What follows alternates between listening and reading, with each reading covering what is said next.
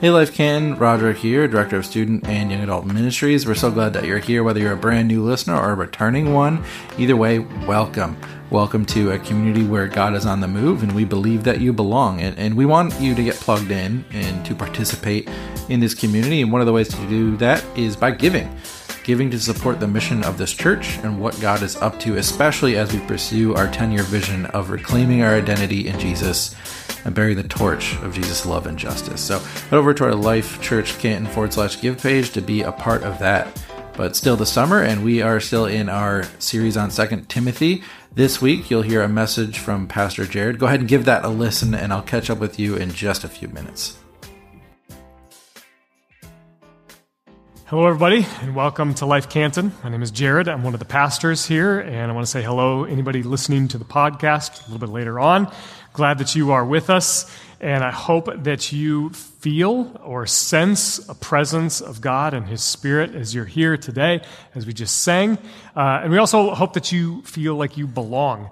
Our vision here is that you reclaim your identity in Jesus so that you can bear the torch of Christ's justice and love. That's a big vision that we have for all of us here at this church. Specifically, we're going to be focusing in on the reclaiming part today as we continue in our series on 2 Timothy. But first, I want to make sure that you get connected. So if this is your first time here, maybe you've been coming a couple times, but you haven't connected with us yet, we have made a habit now for the last several weeks to put a QR code on the screen. You can go ahead and take your phone out and show it. And everybody else is doing it. It's okay to follow the crowd in this moment. Pull your phone out, open up the camera, and then zoom in on that QR code. This is going to take you right to our Connect card, and then that's going to help us to be able to help you take your next steps. We are in a series in 2 Timothy. We've been going through this all summer long. If you have a Bible with you, a physical Bible, or you have the Bible on your phone and you want to join with us and with me, I'm going to be in 2 Timothy chapter 4 here in just a second. But first, as I have been reflecting on this section that we're going to be looking at in a second, I've also been recounting some of the things that remind me of these passages, and that is this. In my time as a pastor, I've had lots of different kinds of conversations with people who are all over the place in terms of what it means to follow Jesus, and specifically in their expectations of what it means to follow Jesus. And oftentimes what I hear in conversations is that people have an unrealistic expectation of what it means to follow Jesus. Here's what I mean by that. They're unrealistic in terms of what they expect because of their view of Jesus, their view of God. Oftentimes, and this is going to sound a little juvenile, oftentimes I think people's views of God are more like Santa Claus than they are of Jesus, right? He's an old bearded guy in the sky or in the North Pole, and he's just there to kind of give me stuff. He's kind of involved, but really when it's nostalgic, but then every other part of my life, all the complicated parts, he's not really involved. And so we have this unrealistic expectation of what God is like, and then when it doesn't work out for us, when things don't go the way they're supposed to, or when they don't go according to our plan, we become pessimistic toward God. And we leave the church, we leave God, we leave our faith altogether. And I think it's formed by what I like to refer to as coffee mug Jesus. You know what I'm talking about? Some of you are drinking out of a coffee mug right now that has a verse on it, and that's I'm not talking about you, okay? There's no shame in that. Drink your coffee, enjoy. But coffee mug verses is like these sort of one quick quotes from Scripture that are maybe taken out of context. They're sort of cherry-picked verses that become life hacks for our faith, right? We have commercialized Jesus and Christianity into these little statements. We've reduced Christianity into these little inspirational quotes or verses that we think are going to get us through life. And I think as a result, it's developed an unrealistic, unhealthy expectation of what it means to follow Jesus. And then actually we lack a fuller understanding of all of the Scriptures and all of its complexities. We're getting to the end of this letter, and it should be read as a letter, by the way. This isn't a textbook, it's a letter. And as we get to the end of this letter, we're going to get to some of the parts that are the final words and greetings. It's the parts that we don't really know what to do with. If you've grown up reading any of the Bible or any of Paul's letters, you get to these parts, and these are the parts you skip. Because there's not a whole lot there. There's not really much that we can discuss. There's not a whole lot of life application, and they are definitely verses that don't fit on a coffee mug. But here's the reality, is life is more complicated than what can fit on a coffee mug. In fact, that's what we should put on a coffee mug, right? That's what we need to be reminded of. Life is more complicated than a coffee mug verse. I want to show you what I'm talking about.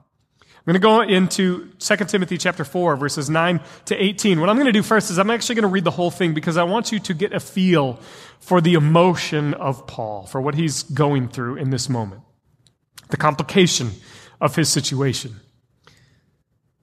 Here's what it says. Timothy, please come as soon as you can. Demas has deserted me because he loves the things of this life and has gone to Thessalonica. Crescens has gone to Galatia. Titus has gone to Dalmatia. Only Luke is with me. Bring Mark with you when you come, for he will be helpful to me in my ministry. I sent Tychicus to Ephesus. When you come, be sure to bring the coat I left with Carpus at Troas. Also bring my books and especially my papers. Alexander, the coppersmith, did me much harm, but the Lord will judge him for what he has done. Be careful of him, for he fought against everything we said. The first time I was brought before the judge, no one came with me. Everyone abandoned me. May it not be counted against them. But the Lord stood with me and gave me strength so that I might preach the good news in its entirety for all the Gentiles to hear. And he rescued me from certain death. Yes, and the Lord will deliver me from every evil attack and will bring me safely into his heavenly kingdom. All glory to God forever and ever. Amen. I don't know if you feel this way, but when I read this, I'm like, okay, so we're talking about Timothy, and now we're talking about these other guys. Oh, we're talking about what to bring when you visit, and now we're talking about some other guy who did him much harm, and now we're talking about another event, all in this one section. It's like all of the leftovers, like let's just get all of this stuff in here and then just see what comes of it. It's a little all over the place. It's scattered. Did you get this sense? Like, what in the world is Paul talking about? This is probably why people tend to rush over these sections. It's why commentaries don't really have a whole lot to say about these sections, because it's just like, man, Paul, I can't gather what you're trying to tell me. It's every little thing, and that none of it really connects. And so there's not a whole lot of meat and potatoes here. There's not a lot to chew on. There's not a lot of life application. There's certainly, this wouldn't fit on a coffee mug. It's kind of all over the place. But here's what I think is important for us to pay attention to. I think that this section gives us a lesson in moving us from being unrealistic and pessimistic to being realistic and optimistic. What do I mean by that? I think so many of my conversations with folks, followers of Jesus, there's an unrealistic expectation of what it means to follow Jesus, that everything should just go according to plan, everything should just be easy, and we can just reduce our faith into one simple sort of life inspirational, life hack verse that can fit on a coffee mug. And then when it doesn't work out, we become pessimistic toward God.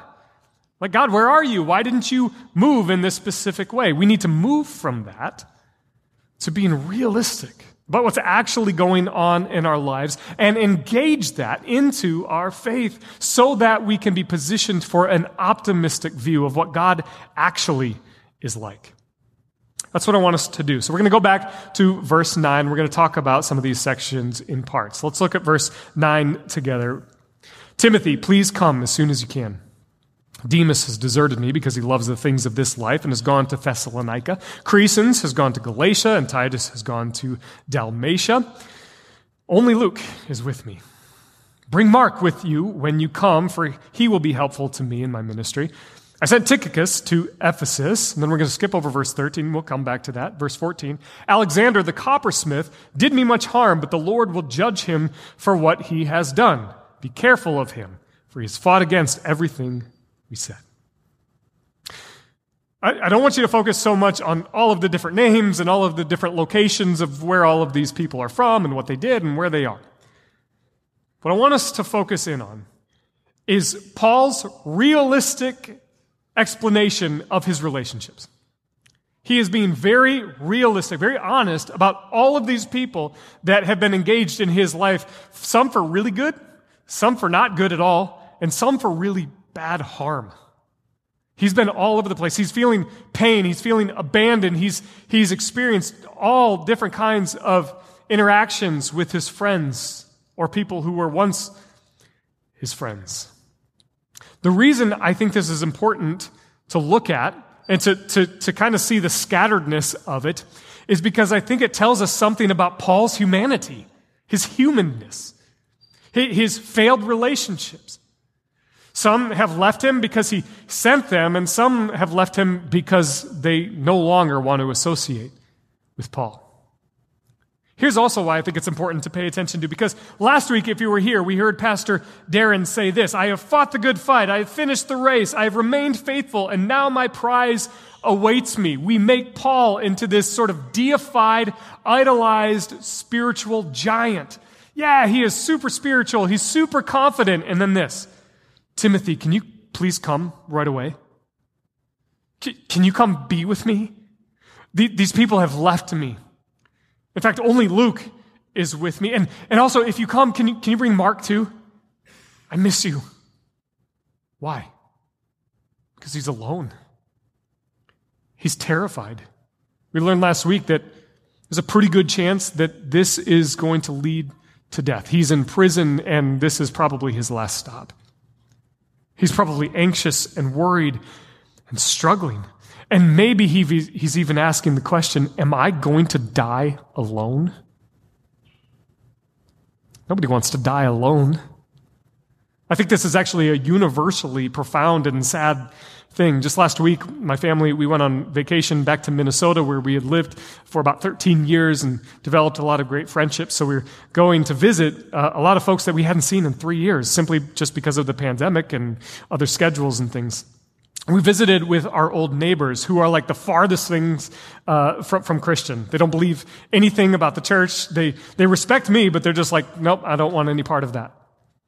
But what was interesting in our conversation as we were sort of recounting the events of the pandemic, one of the things my neighbor said to me, he said, so many people died alone, and that's not okay. What is it about the fact that this person has no faith, doesn't believe in Jesus, yet he recognizes the weight and the depth of dying and dying alone? See, I think why we need these verses, why we can't just skip over these verses, and why these verses don't really fit on a coffee mug is because these verses can minister to us in our grief, in our loss, in our pain, when relationships don't go according to plan. And I've talked to so many of you who are experiencing all different kinds of losses and grief. And for whatever reason, somewhere along the way, some of you have grown up in churches or in families or in spaces where you have been told, get over it, suck it up. It's not okay. Just move on from your grief. Move on from your pain, from your loss, because that's what Jesus would want you to do. I'm so sorry that that's what you were told, because that's not what these verses convey to us. Paul is realistic about his situation, and when we are unrealistic in our expectations of following Jesus, we fall into this trap of thinking that everything should go well all the time, that all of our relationships are perfectly seasoned with the love of Christ, that we can navigate through any conflict just fine, but then when reality sinks in, then all of a sudden we're like, wait, this isn't supposed to happen. These friends aren't supposed to leave me. I thought this was supposed to work out in this specific way, and we become pessimistic toward God because of our unrealistic expectation. We're deeply dissatisfied. We deconstruct our faith, which is very trendy right now, and I actually don't blame anybody for deconstructing their faith, because they were given a version of faith that I think actually needs to be deconstructed. We leave churches, we leave God, we leave friendships because it doesn't work out the way that we expect it to. See, our pessimism is often people-related. But Paul is realistic about the people. He's realistic about the people that have hurt him, that have abandoned him, that have left him. And in the midst of it, he somehow maintains an optimism. Luke is still with me. Timothy, I miss you, and so I want you to come. And if you come, will you bring Mark? See, there are people in our lives, the ones who stick with us in the midst of our pain, are the ones who are ultimately loyal. They're the most powerful friends, aren't they? The ones who stick with us even when it gets hard. This is Paul's realistic situation. Now I want to go back to verse 13 because it's a sort of a sidebar. Let's look at verse 13 together. When you come, be sure to bring the coat I left with Carpus at Troas. Also bring my books and especially my papers. What's this one about? This doesn't feel like scripture. It just feels like a sort of a PS at the end of a letter, which is kind of what it is, right? This is exactly what it is. Hey, if you come, can you just make sure I left my phone charger on the counter in the kitchen and I need that? And also I need extra underwear too. No, it's just very simple. It's just a simple request. Here's the problem. When we deify guys like Paul, we lose his humanity. And oftentimes pastors will idolize Paul when they talk about him. He wrote most of the New Testament, and so much of what he has said has inspired us. So much of what he has said ends up on a coffee mug as well. He's a spiritual giant. And then this, can you bring a coat? Because I'm cold. Simple. Can you bring some books and some parchment paper? I want to read something. Simple. Basic. Excruciatingly basic. He has needs. Paul believes he's about to die. He thinks he's going to meet Jesus. He has fought the good fight. He has kept the faith. But he's cold and he wants to read. That's it. Just a simple, practical, basic need that Paul has. We can't skip over verses like this because we become unrealistic in our expectations of Jesus. We fall into this trap of thinking that we somehow transcend above the natural world, above our natural needs. We think that we're supposed to be sort of these supernatural beings that are above it all. And we usually fall into one of two mindsets, either a depriving mindset or a deserving mindset. If we're in a depriving mindset, if we don't have certain practical needs, then we continue to shield those away from us. Well, I don't need that because I'm supposed to live in this situation. I'm supposed to deprive myself of anything that is related to comfort, anything that is good. And so we deprive ourselves. Or if somebody comes to us and offers us something, we say, no, I can't accept that. And we develop this sort of false humility, like I don't need that. Or we go into another mindset, the deserving mindset. If I have this relationship with Jesus, then I deserve certain material things. I deserve happiness and material wealth and affluence and prosperity. I deserve to live in the American dream.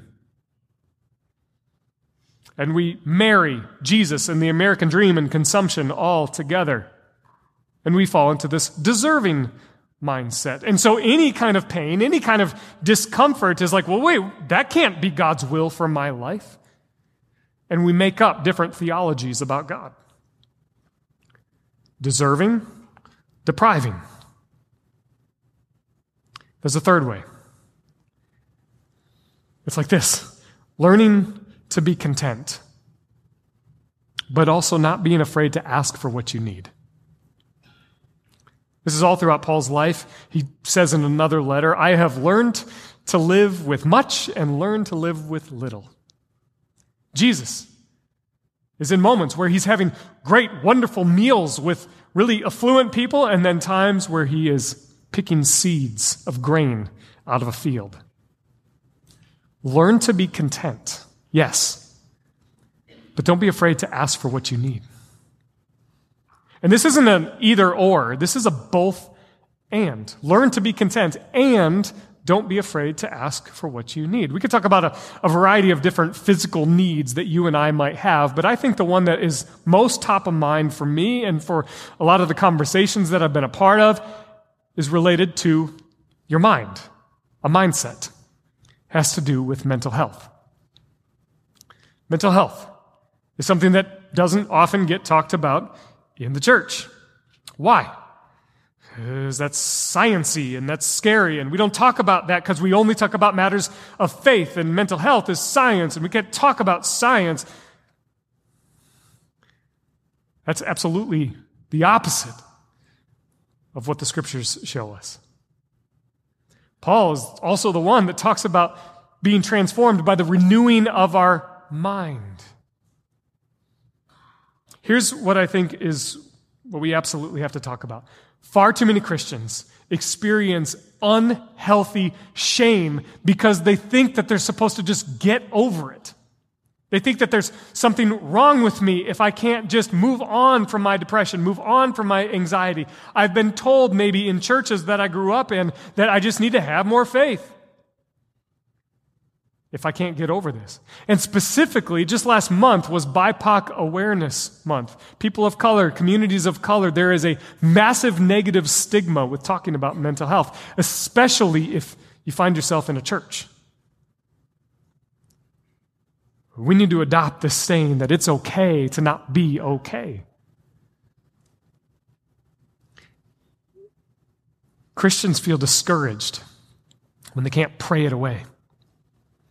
And this shows up in a depriving mindset and a deserving mindset. Depriving, saying, well, I don't need a counselor. I don't need medication. I shouldn't have to go to those things because I just need to increase in my faith. Or the deserving mindset that says, I shouldn't feel this way. I deserve to feel happy and healthy, and so I should be able to just fill in the blank. All of it's rooted in shame.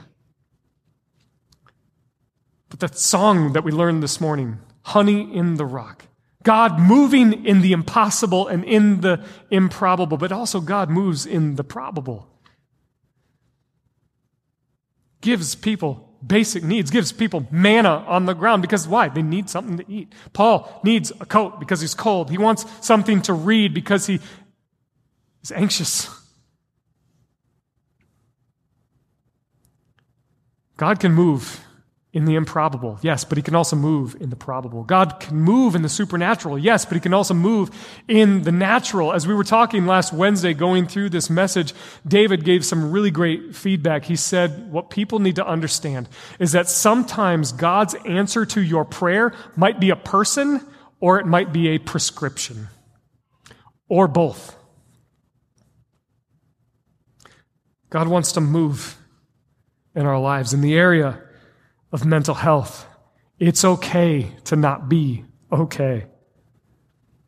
Let's look at these last verses, starting in verse 16. The first time I was brought before the judge, no one came with me. Everyone abandoned me. May it not be counted against them. But the Lord stood with me and gave me strength so that I might preach the good news in its entirety for all the Gentiles to hear. And he rescued me from certain death. Yes, and the Lord will deliver me from every evil attack and will bring me safely into his heavenly kingdom. All glory to God forever and ever. Amen. He moves into the optimistic stage. Yes, but not until he addresses the realistic situation of where he's at. He talks about an event that has taken place where he felt all alone. He felt abandoned. People left him. But then he uses this phrase, may it not be counted against them.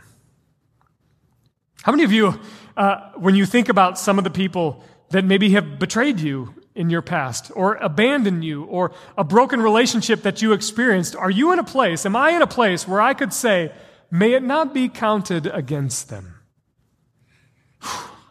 That's a little bit harder. And do you recognize the words, or not necessarily verbatim the words, but sort of the concept of what Paul's getting at? It's similar to the words of Jesus. We sang about it. Jesus, as he's dying on the cross, according to the Gospel of Luke, he is being crucified to die.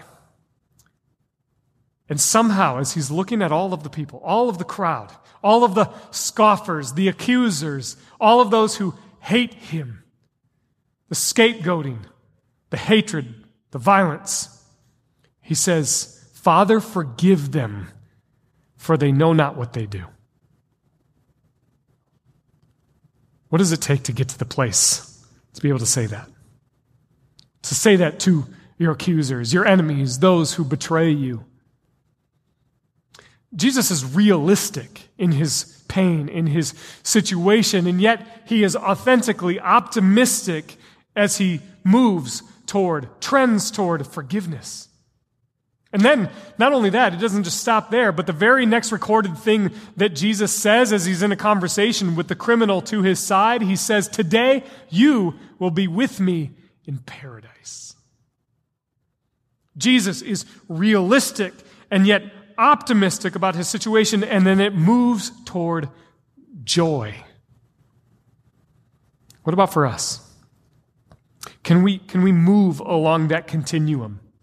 Can we be honest? Can we be realistic about the pain that we experience, about the loss, the grief, and then trend toward an optimistic forgiveness, ultimately toward joy? I'll share about myself. A couple months ago, I gave one of the messages from 2 Timothy, and we talked about Timothy, who, once again, was abandoned by his friends, but I shared an experience that I had. Of feeling betrayed, feeling abandoned by some folks, and the pain that came with that. And then just a couple weeks ago, I actually ran in to one of these folks. And I don't know about you, but for that moment, for the feeling that I had, there was this instant, visceral, emotional, physical, almost nauseous feeling within me. I just froze up. I didn't know what to say. I didn't know what to do. And I don't know if I had convinced myself that I was never going to run into this person again or never see them again, but I just didn't know what to do in this situation. And this physical feeling took over my entire body like never before. I've never had anything like that before. And it was like all of the feelings of the betrayal and the abandonment rised up once again within me. And it was a really quick moment. It passed by quickly, but then the emotion just stuck with me and I didn't know what to do with it.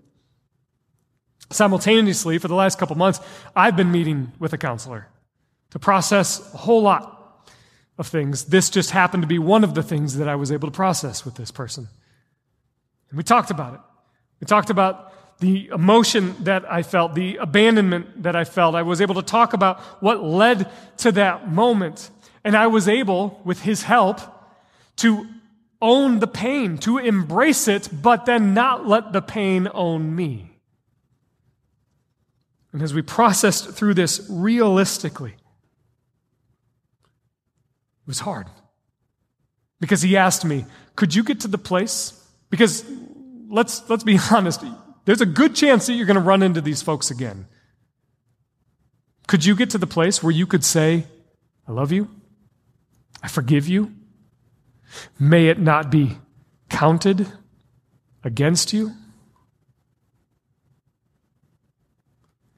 Quite honestly, I'm not at that place yet. Don't have it all figured out. Surprise. But I am trending in that direction, trending toward forgiveness. Hopefully trending toward joy, trending toward the place where I could say, may it not be counted against them. What does it take to get to that point? See, sometimes when we have unrealistic expectations of following Jesus, we convince ourselves that every little piece of transformation that takes place in our lives is supposed to just happen just like that. With the snap of a finger, with the blink of an eye. It's just supposed to happen. It doesn't always happen right away. There's a process. Transformation, most of the time, is a process. I'm not there yet. I'm not at that place where I can say, may it not be counted against them yet. But it's moving in that direction. I'm trying to be realistic so that I can remain optimistic for who God actually is. I want us to move from being unrealistic and pessimistic to being realistic and optimistic. How do we do that? Let's talk about realism. Embrace the messiness. Embrace the messiness of your situation. See, when I think about my situation, and I think about the counseling that I've gone through, the conversations that I've gone through, the betrayal, the abandonment, the feelings, the physical, visceral reaction that I had, none of that can fit on a coffee mug verse. And it shouldn't have to, because life is more complicated than a coffee mug verse. Embrace the messiness and be honest about what you need. Be honest about your pain. Get real with what you need to ask for. Don't be afraid to ask. Stop believing that Jesus wants you to just get over it. That you're supposed to just fake it till you make it. That you're supposed to just plaster a smile on your face and say everything's okay when everything's not okay. Don't go out in the lobby today and say, "How are you?" "I'm fine, I'm fine, I'm fine," as you're fighting back tears and the emotion that you're actually experiencing. Don't fake it. Embrace the mess. Do learn to be content, but don't be afraid to ask for what you need. This is all part of reclaiming our identity in Jesus. One of the things my counselor told me is you need to get to the place where you can embrace the security of who you are and who God is. Can I embrace the security of who I am? Sometimes I need help. And sometimes that means surrounding myself with trusted friends. I want you to surround yourself with trusted friends. One of the best ways that we can do that is by getting plugged into a group. Those are going to be happening this fall once again. If you have not yet gotten plugged into a group, this fall is the time to do that, to be surrounded by trusted friends. Optimism. How do we move toward optimism? Well, that word, optimism, the root word is optic, which is another word for how we view things, how we see things. Can you shift your view, your vision of God away from Santa Claus and more toward the image of Jesus, who Jesus actually is, in all of the realism, in all of the pain? Move toward an image of a loving and firm parent-like figure who knows what's best for you. And then respond to the calling that God has for you. To, yes, bear the torch of Christ's justice and love. But guess what? Bearing the torch doesn't mean that you've got it all figured out. Doesn't mean that you've completed your process. It just simply means that you're honest about your process. And in fact, somebody said this last Wednesday in our meeting. They said, you know what? We're actually going to be better positioned to help and to minister to the poor, the marginalized, and the disenfranchised who are coming to our church if we too are honest about our pain, about our realistic situation, as we trend toward forgiveness and love and hope and joy. As we close, I recognize that some of you are hanging on by a thread.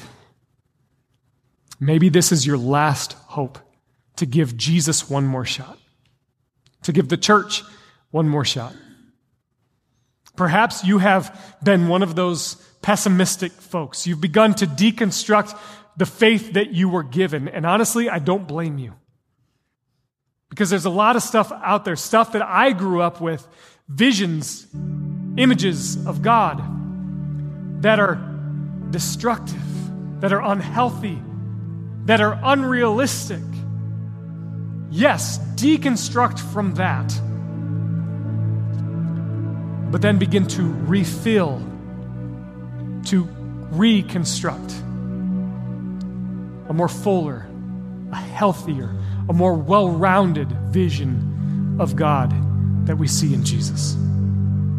that we see in Paul's situation, being real about his journey, so that you can be positioned for optimistic hope and joy. If that's you, I want to invite you to pray an honest prayer, to ask the God who is real in Jesus to come into your life. Would you pray with me? God, some of us are pessimistic. We have given up on some version of Jesus that was presented to us that told us we just have to get over it. We just have to suck it up. That pain is not from you.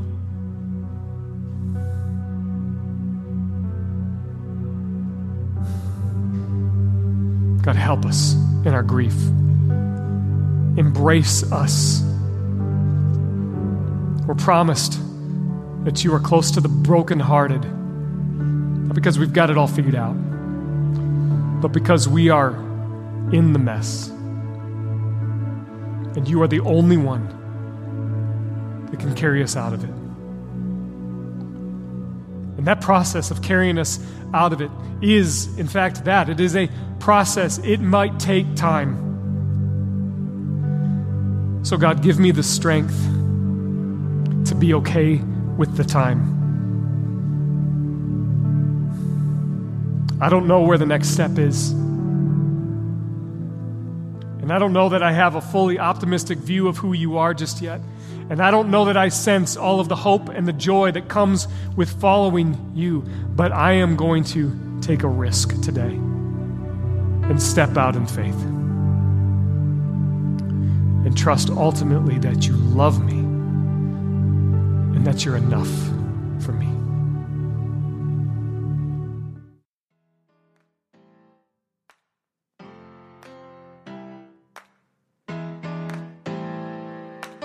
Well, I hope you enjoyed Pastor Jared's message. I think it was a reminder not only of Paul's humanity, but our humanity. Our ability to not just experience joy and peace, but also to grieve and to experience hard things. A humanity that God and Scripture not only makes room for, but encourages us to live out in our community of faith. So if there's anything you're going through, whether it's related to this message or just in general, we want you to know that you belong to this community. You belong to God, so you belong to us. And we want you to experience support and love in those moments. So if there's anything you're going through, reach out. Best way to do that is through a Connect card to let us know if you have any prayer requests or if you just want to connect so we can direct you towards life groups and other opportunities for you to be a part of this community. So reach out and do that. But I hope you have a blessed week. I hope you not only find joy and peace this week, but comfort and support in this community and from God. Have a blessed week. We'll see you again real soon.